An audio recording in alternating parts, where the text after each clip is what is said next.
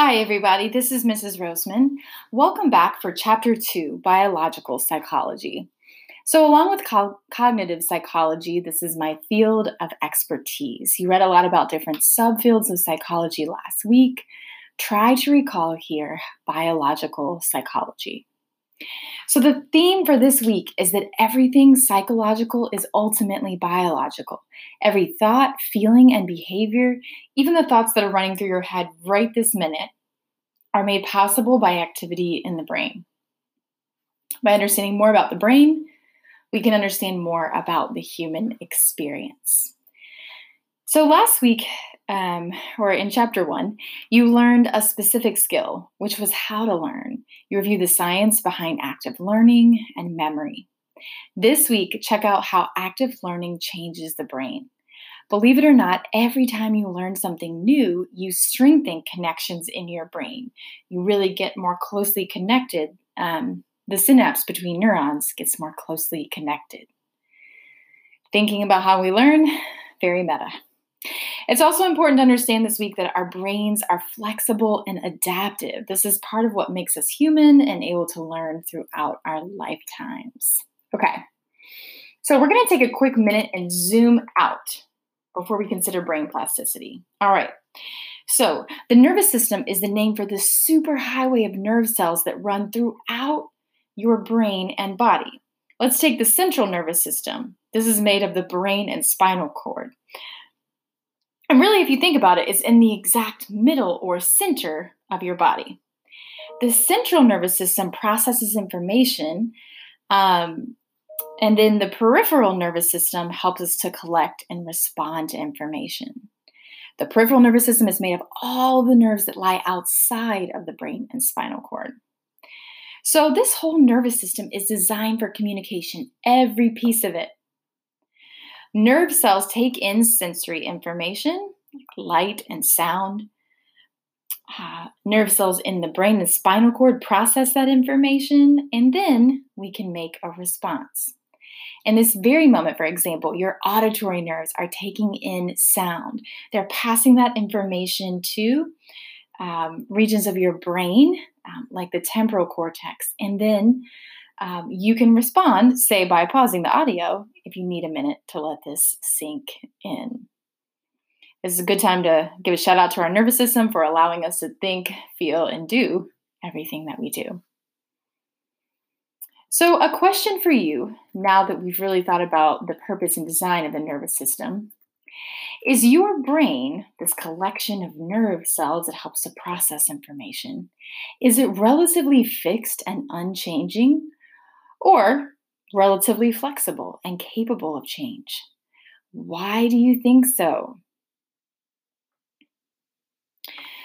A couple of key terms that might be helpful as you think about this idea. One is neuroplasticity. This is the neural change that can happen through learning and experiences, also injury, drug use. The brain you are born with is not the brain you will die with, and this is an important understanding. Another key term you might have heard thrown around in there is neurogenesis. This means actually growing new neurons. You'll read a little bit more in chapter 2 about what types of activities actually help us to grow new neurons even into old age. So, speaking of neuroplasticity and the brain, I have a quick story for you.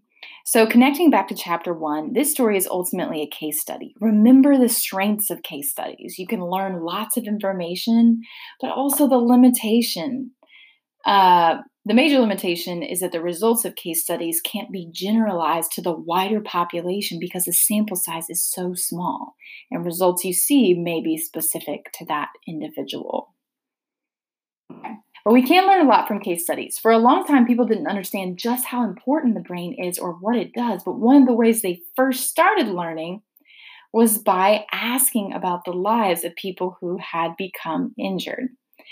So, how did these people change after their brain injury? Have you ever heard of Phineas Gage? Phineas Gage, he's so famous and infamous. He was and still is a legend in neuroscience. Phineas Gage was a foreman on a railway crew around the 1850s.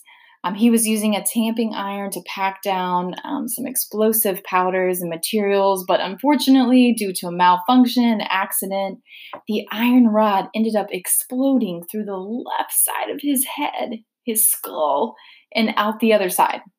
Miraculously, he lived, at least for a short time. You'll have to read more about that. But perhaps even more miraculously, he was soon able to walk, talk, perform basic functions, even remember what was happening. And this was one of the first kind of hints to the idea that neuroscientists now understand well. You can injure one portion of the brain and leave other portions intact. Similarly, each brain region has some separate but related functions. So you can injure one part of the brain and interrupt one function, like walking, but leave other healthy functions alone, like talking, right? So Phineas Gage, really famously, the case study of Phineas Gage, helped us to learn about a traumatic brain injury to the frontal lobe. If you point like right center of your forehead, right behind it, you've got that prefrontal cortex, that forwardmost part of our frontal lobe. And it turns out this part of the brain helps to regulate everything from personality to our emotions and how we handle relationships in the social world. So if you read a little bit more about the story of Phineas Gage, you'll see that people thought he was a changed man after this accident.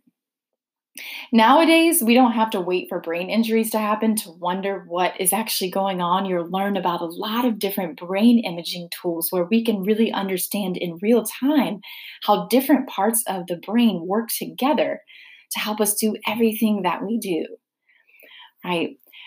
So just to kind of get you organized, this week, in chapter 2, you'll answer questions like how do parts of the brain work separately and together to allow us to function, to think, feel, and behave? How does the brain communicate with the body via this nervous system, this massive information highway? Communication is key. You'll learn about how parts of the neuron function. And then how do nature and nurture affect your brain? Think about what you're born with, your genetics, your biology that's relatively set in stone. And then think about nurture pieces, your learning experiences and environment.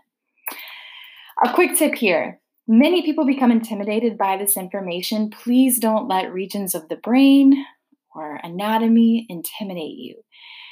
Many of my past students will say, particularly when it comes to this chapter, you should color, you should draw, create visuals, even check out some of the additional practice materials, creating analogies that will help information stick with you in memory. Enjoy.